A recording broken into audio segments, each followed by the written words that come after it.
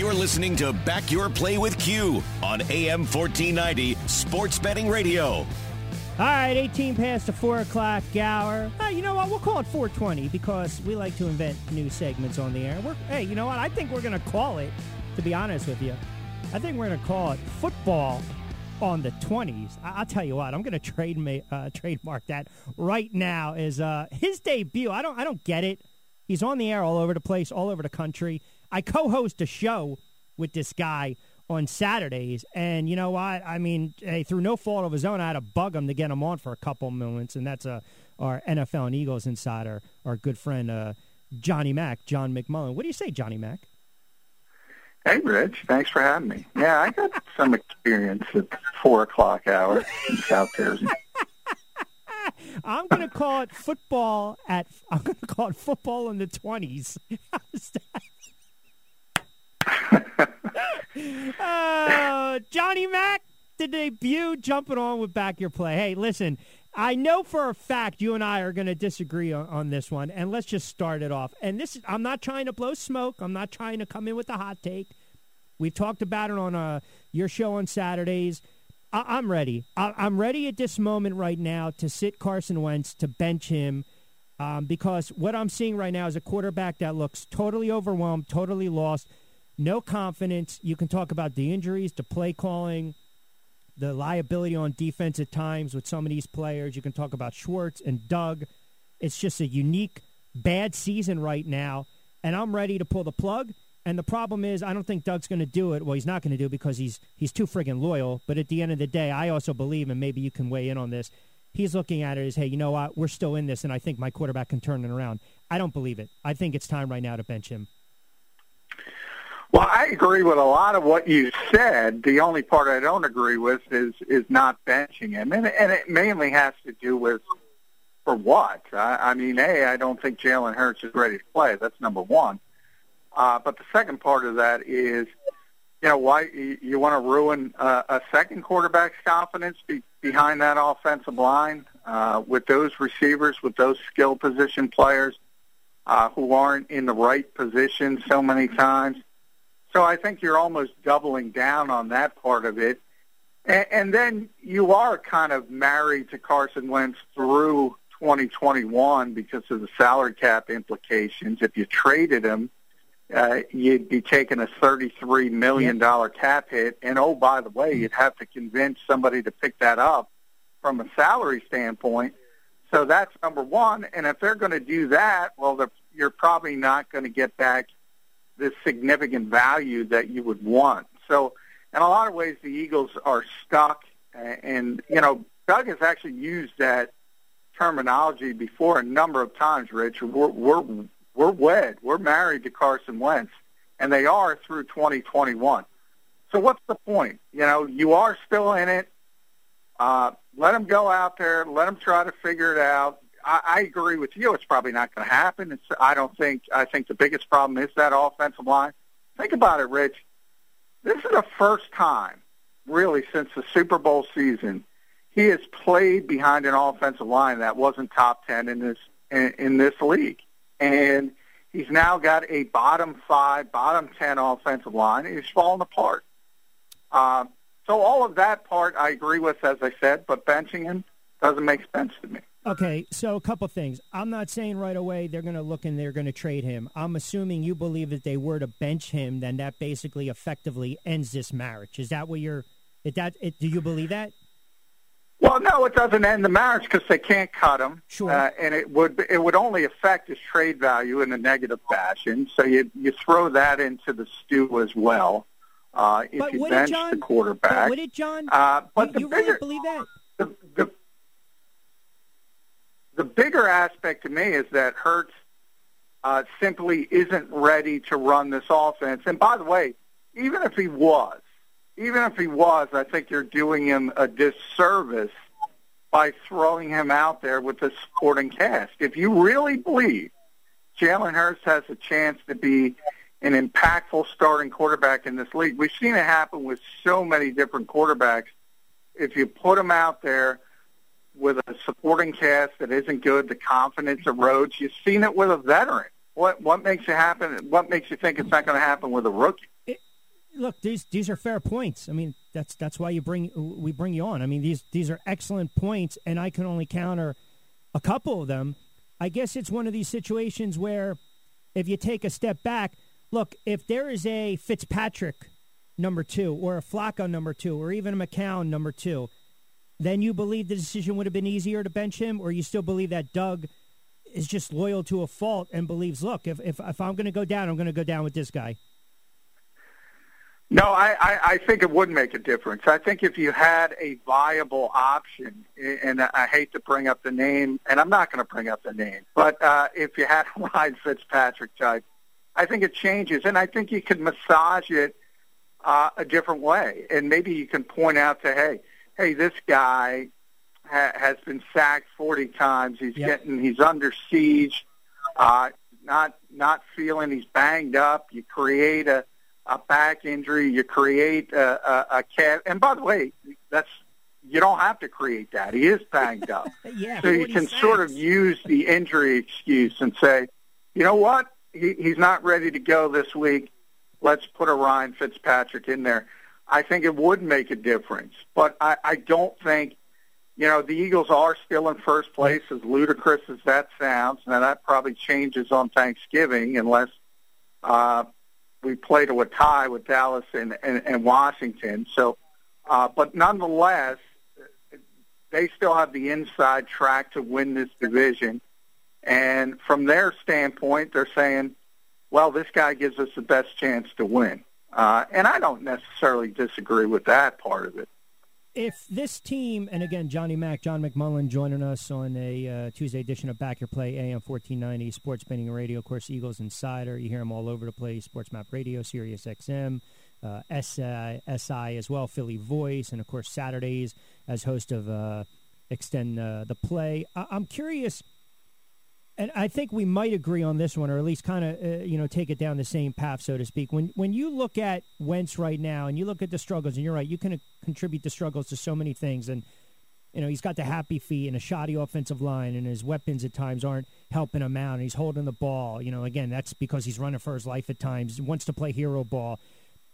Do you also believe that Doug can make life a little more easier on him where, okay, you know what, we know his strengths. We can roll him out of the pocket a little more. We can actually roll him away from coverage. And even when they tried to do that, he was still missing throws. Or do you believe at this point he is just not a good quarterback? Take everything into consideration, and right now you're looking at a quarterback that doesn't even resemble the guy we saw a couple years ago that was a MVP candidate. Yeah, he doesn't. He is not a good quarterback right now. Doug has said he could roll him out a little bit more, but you can't build your offense on that. I mean, one of the things they brought in Rich Scangarello to do was improve the play-action game, and they're the worst play-action team in football. So that hasn't worked out. Nothing seems to be working out for this team. And, I kind of had an epiphany this morning, actually, Rich. I put it on Twitter. I'm thinking about it. Well, people say Frank Reich, John DeFilippo, but guess what? Carson Wentz was having his best statistical year before he got hurt in 2018. He was completing almost 70% of his passes. His passer rating was over 100. He played well last year from a statistical standpoint, so he proved he could play well without those guys as coaches. That's part of it. We talk about the skill position players. I mentioned the guys aren't in the right spots. They're not running the right routes. People have shown that. Dan Orlovsky showed you a Greg Ward clip where he's just not doing the right things that receivers should be. But guess what? At the end of last season, he was winning with Greg Ward and Boston Scott and Josh Perkins. So he proved he could do that and play at a somewhat high level. So what's the only difference? The only difference is what I said at the beginning of this conversation, the offensive line.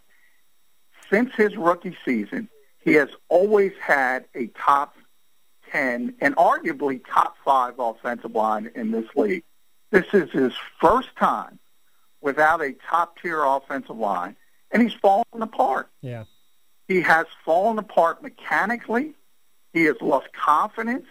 he doesn't trust what he sees, and he holds on to the football too long. Yeah, and that's all of that is a recipe for disaster. And, you know, I know what you're saying before, like you're doing Hurts a disservice, but I opened up the show with this. The last word on Wentz, the last thought on Wentz as we move on. There have been quarterbacks that have won multiple Super Bowls, league MVPs that have track record, resumes. Doesn't matter what point of their career. Could have been early, could have been middle, could have been late stages.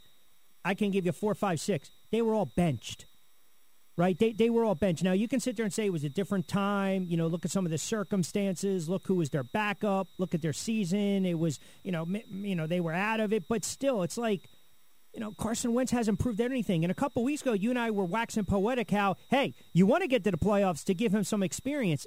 And now, again, it's almost like a 180 conversation where I'm at the point right now where, look, you do a disservice to Hurts, you do a disservice to Hurts. I get it. It's probably not the right move, but I'm sorry.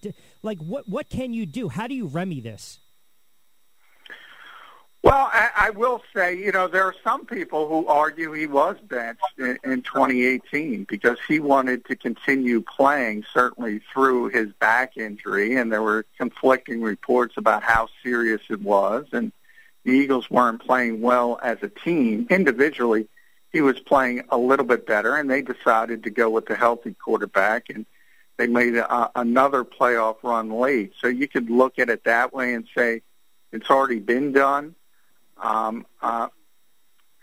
far as now, it would certainly be a more compelling case because he's playing in a much poorer fashion. So it's not my thought on benching is not about him, his psyche, or him playing well. He deserves to be benched. I just don't think you have that secondary option. That's why we brought up a Ryan Fitzpatrick type. I think it's easier to do if you have somebody like that. Nate Sudfeld's not that kind of guy either. So you start looking about, do you want to throw the rookie into the deep end of the pool in a season where, look, it's been strange from the start. No off season, no preparation. Yep. Now, other rookie quarterbacks have excelled. We saw Joe Burrow before he got injured. Justin Herbert has been great. So it's not like you can't do it. It's not like you can't throw him out there and say, let him learn on the fly. My bigger concern is I don't trust Carson Wentz moving forward, so I don't want to ruin the young kid. That's my thought process behind no benching. I don't want to ruin Jalen Hurts on top of what's going on with Carson Wentz. Well, listen, that's the difference between you and I. I mean, you look before you fire, and I just, pull the gun. A couple before I let you get out of here. Explain to me how in the world, with everything going on, and we've talked about it so much on your show, with the COVID-19 reserve list, and then we turn around and Thielen plays on Sunday, and now he's on the COVID-19 reserve list. Well, there's two differences. It doesn't mean you tested positive if you're on that list. If you do test positive, you're on the list, but also if you're a close contact. So if you're just deemed a close contact to somebody who tested positive, you're going to have to go on that list. But as you continue to test negative up until game day, you're allowed to play with no preparation. I don't necessarily agree with that, the way the NFL has handled it. I think it's a disservice to the game. The players who don't get to prepare, who knows what could happen, and you're just showing up on Sunday to play a football game. But that's what the NFL has decided. Their goal is to play this season no matter what, and it's all about TV rights fees. I mean, that's why they're doing this. It doesn't make a lot of sense. But you look at, for instance, Myles Garrett. Yep. Late in the week, he tests positive. Originally, they thought he was a close contact, and he kept getting the test. And boom, then he tests positive. He's out on Friday. That's a minimum of 10 games. So not only 10 days, not only does he miss the Eagles game, but he's got to miss this week as well. So the timing on this can kill you for certain. And you're seeing with Baltimore right now playing on Thanksgiving, at least they're still scheduled to play on Thanksgiving. They're having some issues, and they're going to have a lot of players who aren't able to play if they pull that game off. Two more before I let you get out of here. 30 seconds on each of them. The more dangerous, sneaky team, if and when they get into the playoffs, Indianapolis or Cleveland? In the AFC. I think it's Indy because of the defense. Yep. I saw that Cleveland team obviously close up, paying a lot of attention. I give Kevin Stefanski a ton of credit, but they just can't do much throwing the football without Odell Beckham Jr., and they've kind of built themselves on that running game, and it's great. They have a top-tier offensive line, but I think that's a difficult formula in a modern NFL, and I love that Indy defense. And then real quick with the Saints, with Breeze being out, I was a little shocked they decided to go to Hill. I mean, all of a sudden this kid's in a yellow blazer here. I mean, I get it. He's 30 years of age. He can do a couple different things. But, look, you got Winston back there. I mean, what does it say? I mean, you're almost treating it as Peyton kind of – I'm almost resigned to the fact where Peyton's like, hey, man, if this is my last year and I got to be without Drew for a couple games, I'm going out the way I want to go out. I want to go out with Hill. I don't want to go out with the turnover machine that is Winston. Yeah, it's interesting. I thought they would have went with Winston as well. If you look at last year when Drew got hurt and they had – like Teddy Bridgewater, I think they won 5-0. So I would think they would want more of that steady presence. But, Sean Payton called Taysom Hill a franchise quarterback in the offseason. Everybody laughed at him. Everybody said, come on, really? So, in some ways he's showing the courage of his convictions, and they won the football game. So, I mean, he played well enough to win. Not the decision I would have made, and we'll see how it continues, because Drew's not going to be back. I mean, he's out 3 games, but 11 broken ribs. And interestingly, that 4th game would be here against the Eagles. Yeah. He's not going to be back for that game. No. All right, Johnny Mac, I look forward. Hopefully we will be checking in with each other on Saturday for Extend to Play, and I will leave you with this. You are, without a doubt, Penske material. Thanks, Rich. I appreciate it. All right, Johnny Mac, be good. Our good friend John McMullen jumping on board for a couple moments. He's all over the place. Eagles Insider, SI, Philly Voice, Sirius XM, Sports Map Radio.